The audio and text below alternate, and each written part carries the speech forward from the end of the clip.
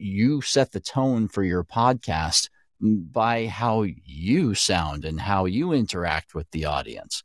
So there's a lot of elements to it, obviously preparation and planning and practice, all those things.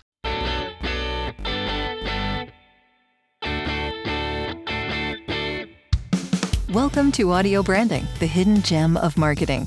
Sound plays a more important role in human behavior and our decision-making than you may realize.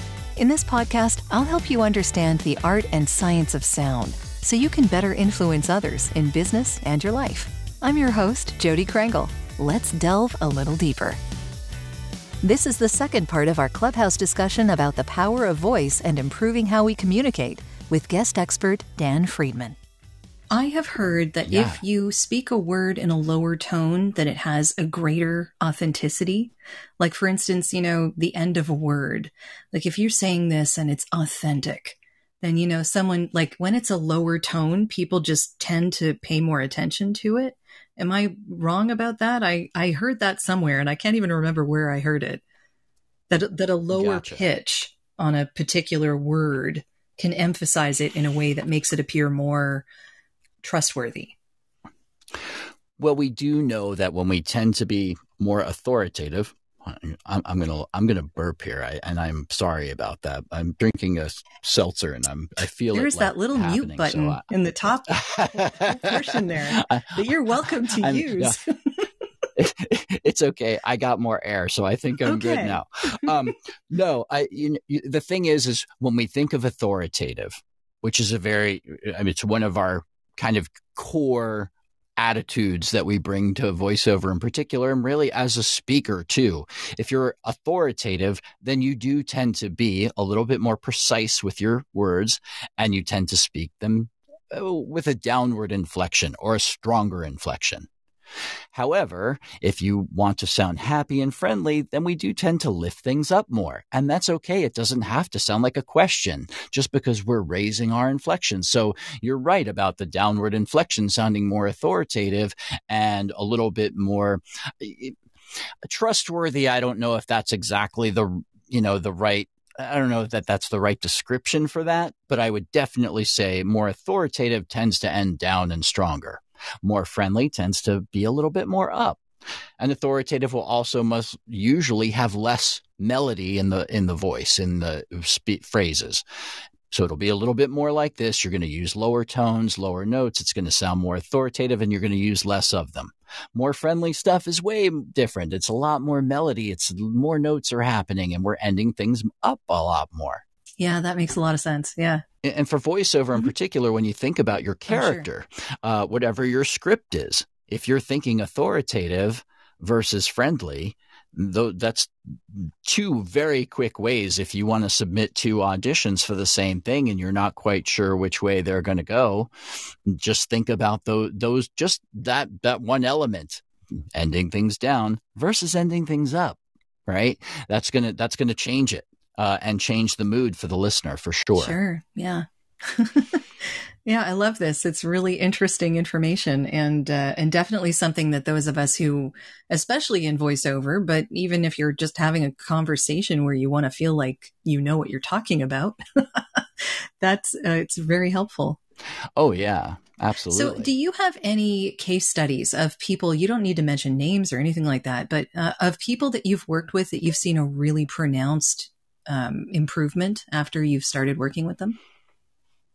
Oh my goodness. I have several students who right before the pandemic, things of course, got all weird at the pandemic, but right before the pandemic, I had two students who had just booked national campaigns. So within just a couple months of each other. Neither one of them had been voice actors at all, really, before they started. Really? The first one was a theater teacher.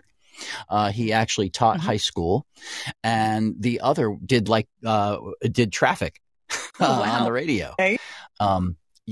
So both of them booked national campaigns right before the pandemic. Congratulations to them. That is fantastic. Yeah, absolutely. And it was so funny because one of them I actually auditioned for as well. And of course, the happiest I can ever be to lose a job is when it's to one of my students. And I used to go to the gym every morning, and I swear that commercial ran at least 4 or 5 times in the half hour I was there on like all the networks. It just drove me crazy. Oh, I'm like, wow. oh my goodness. I'm like, well, at least he made a killing on it. That's yeah. good. Wow. Well, I mean, it's a testament to your help, right? So yeah, that's fantastic. What about people public speaking? Do you speak with or coach people who are just learning how to speak better?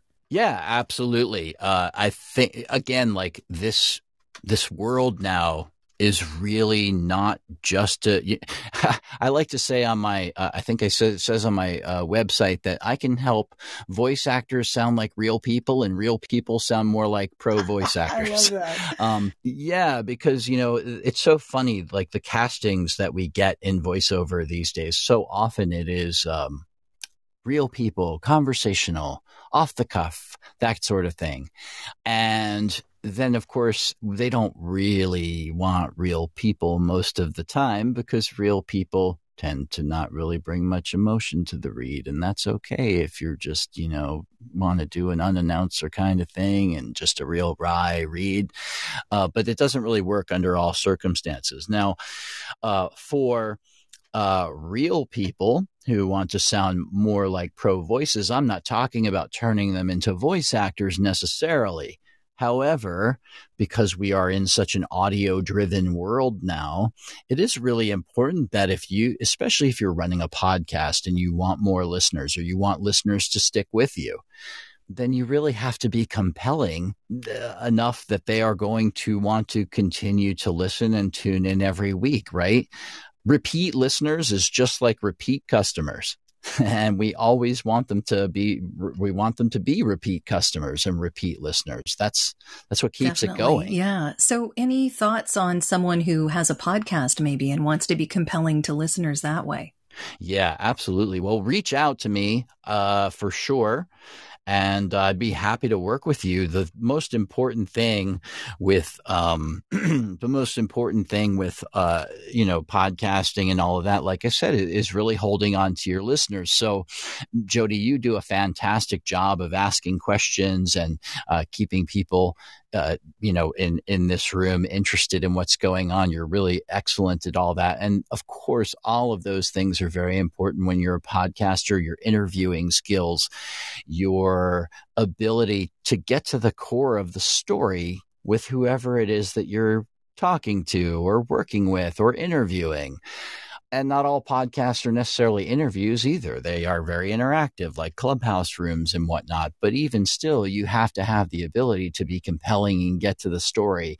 And that's honestly, it's not just the sound of your voice, but the sound of your voice is certainly a large element to that and to how you're going to sound like the voice of authority or sound like a friendly voice of authority, whatever it is. You set the tone for your podcast by how you sound and how you interact with the audience. So there's a lot of elements to it, obviously preparation and planning and practice, all those things. Yeah, practice. All those things. And definitely learning the ins and outs of interviewing is a big one if you have an interview podcast. Knowing that you're listening and then asking questions of your guest, not just following a set list of questions, for instance. So the whole active listening thing is really important as well. I say all the time, the learning happens in the listening. So when I assign my students homework or when I'm working with my students, we definitely do a lot of listening. What I like to do is make comparisons throughout our sessions, this read versus that read. And I encourage when they're doing their homework and reading scripts, I encourage them to do it then too. Listen to your first read versus your last read. But I have tricks to help you do it in a way where you kind of reset your brain every single time. Because one of the biggest problems that people have, whether they're practicing a speech or really recording their voice for any reason, a lot of times what they'll do is they will record it and then they'll listen back and I didn't like that. And then they'll do it again. And then they'll listen back. Oh, that was a little bit, that was good, but this was bad. And basically, but the problem is you're stuck in your own loop. You're stuck in your own feedback you need loop a coach. in that way. So, yeah. You absolutely need a coach, but there are definitely ways that we can break you out of that so that you are approaching each read and each script, especially, in a unique way. And basically allowing yourself to kind of clear your head so that when you go back to reread or when you go back to listen again, that you are listening with, as I say, fresh ears. Fresh ears are so important. You really need time to separate yourself. So when you are doing that loop of recording, listen back, record it again, listen back, you're really just stuck in this loop, and it's really not benefiting you most of the time. Things are not going to improve very quickly that way. But I definitely have tricks and tips that we can, that I help students with all the time. Do you have one that you could maybe preview for us? Yeah. Well, one of the most fun and extreme things to just really get out of your rut, if you realize you're in a rut, is to do your script as a cartoon character. Just pick your favorite cartoon character and then reread the entire script in that cartoon character's voice. And then don't think, don't do anything else. As soon as you've gone through it as that cartoon character, go right back to it in your normal way. And I guarantee you it will be a different read than what you did prior, and probably many takes prior. Just anything to reset your brain, to trick your brain into saying, I've got to do something different. So an extreme choice is to pick a cartoon character good one, and do it like that. I know we're all dealing with a lot these days, so I really wanted to acknowledge those that have gone out of their way to leave an honest review of this podcast. Like Edith, who writes, "Excellent job. I will recommend this podcast to my friend who is now working on their company branding. I believe that sound plays a great role in their company's brand, and I'm sure she will like this recommendation. Excellent job, Jody." Thanks so much, Edith. I'm so glad you and your friend find the podcast useful. I really appreciate your comments. And for those of you that are interested, you can also leave a voice review now off of the main podcast page. It's super simple, and I'd love to hear what you think. Now, back to the show. I've heard one where you emphasize every single word so that you are speaking very with a lot of enunciation, and then, Yeah, I could see that. My only concern with something like that would be is if you, for instance, like we often, I like to, tell my students to put a cork in their mouth so that they can enunciate a lot more clearly, right? But then as soon as you take the cork out of your mouth, you're enunciating very clearly with everything. And in voiceover in particular, if your character did not call for that type of enunciation, then it might it depends on what you're doing. I think that would work better if you were doing medical narration as opposed to a cartoon character. Different types of work. Perhaps. Absolutely. Yeah, absolutely. I mean, sometimes every hour. Yeah. So I'm just going to reset the room just a little bit, because if people have any questions for Dan about improving the sound of their voice or the way that they speak or their communication skills, by all means, raise your hand. We are happy to have you up on stage and you can ask any questions you might like. And welcome, Jennifer and Sonia. We're glad you're here. And it's great to see people interested in this subject, because I think it is a very powerful and important one. Gosh, it really is. Like I said at the top, especially these days, now that we have so many audio only platforms that people are so interested in. Podcasts, in particular, Clubhouse, these are great examples of, we don't have the benefit of seeing people in these cases. And therefore, it's much more important that we're compelling with our voices alone. to get them to listen. And nobody's into hearing the old DJ sound. So either, here's a question really. for you then. How does someone who has that type of voice train themselves out of it? Do you have like any tricks for that? Oh, it's so interesting. So as I say this a lot, people come into voiceover in particular so many different ways. A lot of people come from broadcasting and radio, in which case they have some really great skills, but they often love the sound of their voice just a little too much. On the other hand, you get theater people who project for the entire room. So both of those people have skills that are very helpful toward what we do as voice actors. However, they also have some skills that need to be broken a little bit, some habits that need to be broken, because it can be difficult. If you've got that radio thing going on, it's a little hard to get out of that, right? So we can tone that down a little bit, and we can fix things to get them sound just a little bit more off the cuff, right? That sort of thing. And if you're a theater person projecting to the entire room, then most of the time we just kind of have to dial back the volume, get a little bit more intimate, making sure that we're speaking to one person. And that's actually true for most everybody if you're doing a speech to a room full of people, or a TED Talk, or you're a professor. A lot of times people even think about, and you can ask them too if they're reading a script. Who are you talking to? Well, I'm a professor. I'm speaking to a room full of people. Well, that's great, except that that's not going to connect with anybody. Because if you think about it, communication is a connection between somebody making sound and somebody listening to sound. And if you're trying to make sound and spread that connection out to 100 people, well, that connection is going to be pretty weak by comparison to making a strong connection with one person, intentionally making that communication a connection with one person, and then more likely all these other people are going to hop on board as though you were talking to them. And it doesn't matter whether that's a real person or an imaginary person. As long as you as the speaker are connecting with one person, then you will most likely connect with a lot more than that. It's just like a song, artists, songwriters, often they're not writing songs for masses of people. They're talking about very intimate experiences, and hopefully those songs connect with other people.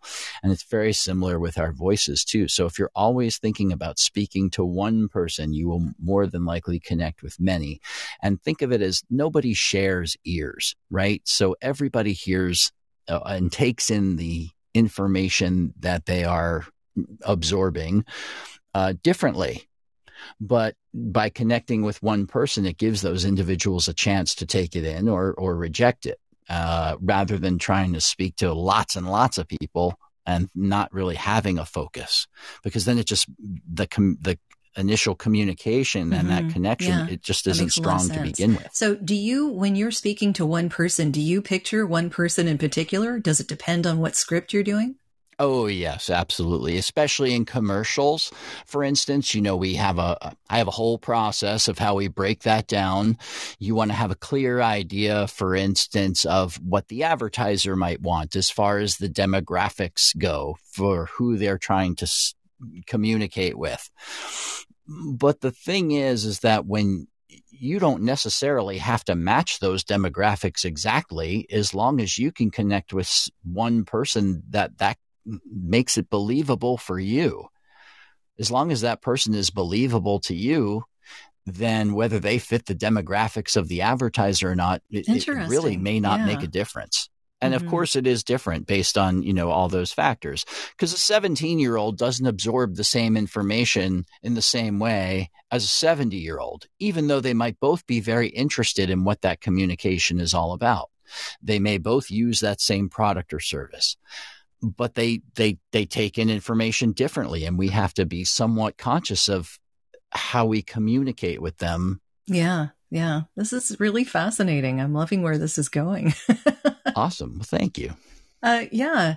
So, do you help public speakers become better at reaching when they're standing in front of audiences? So you had mentioned when you were just speaking now about speaking to one person. How would you do that if you're standing on a stage in front of a bunch of people? Yeah, absolutely. I think that, certainly having now been a singer on stage, there's a lot of techniques to get over stage fright and things like that. But I think as a public speaker, when you're putting your speech together, or depending on what it is, right? It might be a little bit more off the cuff. It might be a little bit more scripted. But when you're scripted, we can use these building blocks of voice to help you sound more natural and more comfortable, including speaking to one person. If it's a little less scripted, then oftentimes, you'll just have bullet points and things like that. And those folks often don't really have much trouble communicating effectively with their information, because sometimes they just know their information so well that they can go ahead and be a little bit more off the cuff, and that will be tends to be a little bit more natural. That doesn't mean that they're necessarily great speakers, though. So we can fix both things, right?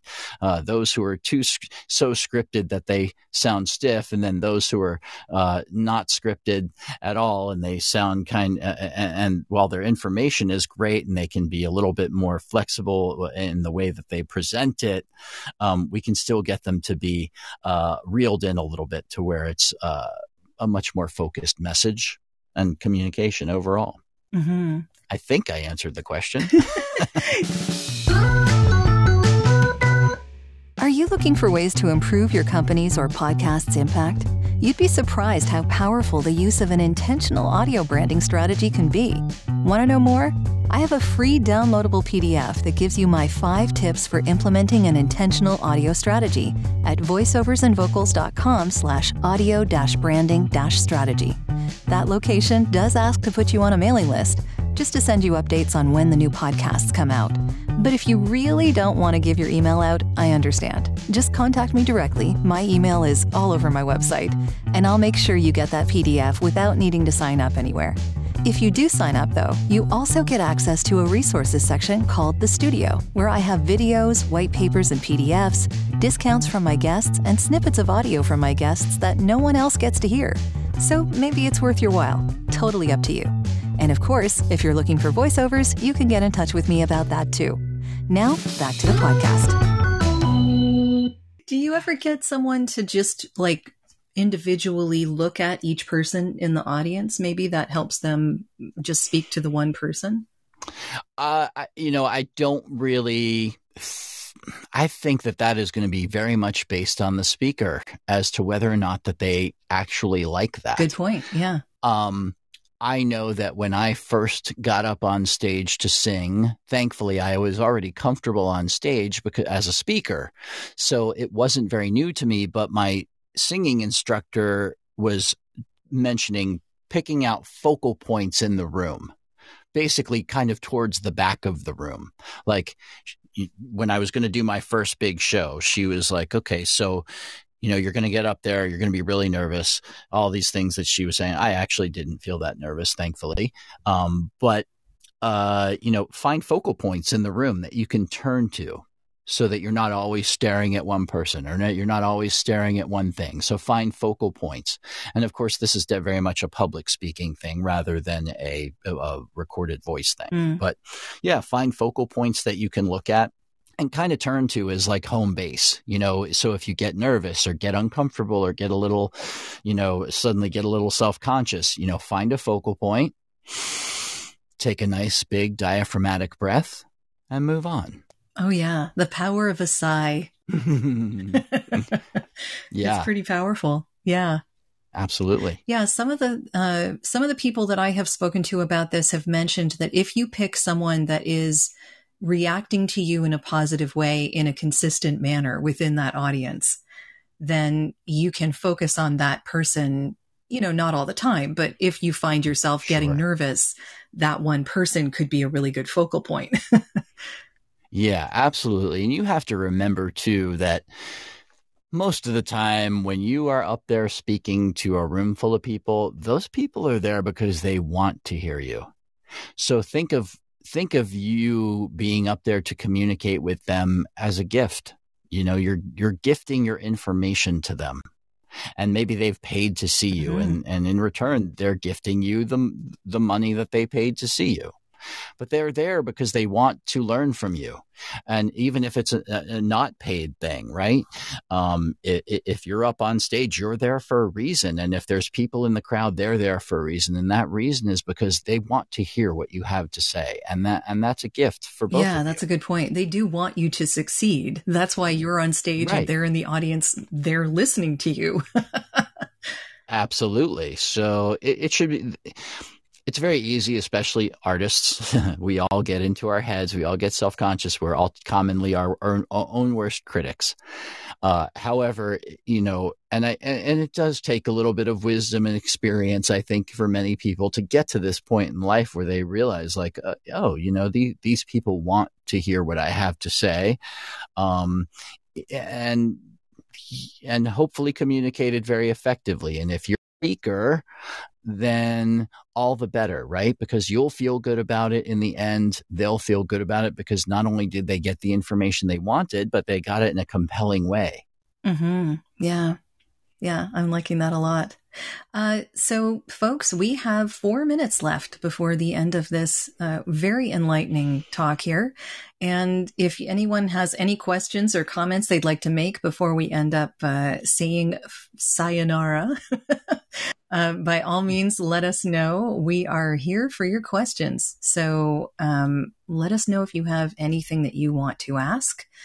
And I've really enjoyed this conversation, Dan. I've learned a lot myself too. So thank you, Jody. I appreciate it. And certainly if anybody, I realize this can be a rather intimidating format for people who aren't doing this or who aren't voice talent. But if you are, needing to be a speaker or going to be a speaker with whatever your profession is, or you want to become a voice talent, or you've thought about voice acting work, I definitely encourage people to reach out to me.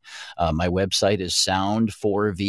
That's the number 4. So sound, the number 4, VO.com.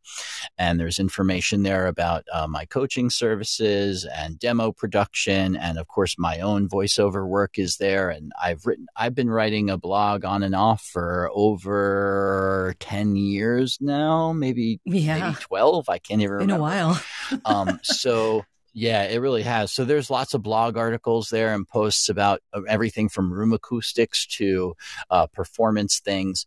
And I just encourage you all to reach out and, let me help you. I would love to be able to help you become a better communicator, whoever you are and to whoever you have to communicate with. Fantastic. Thank you, Dan. I was actually going to ask you to let people know how they could get in touch with you. So you took the words right out of my mouth.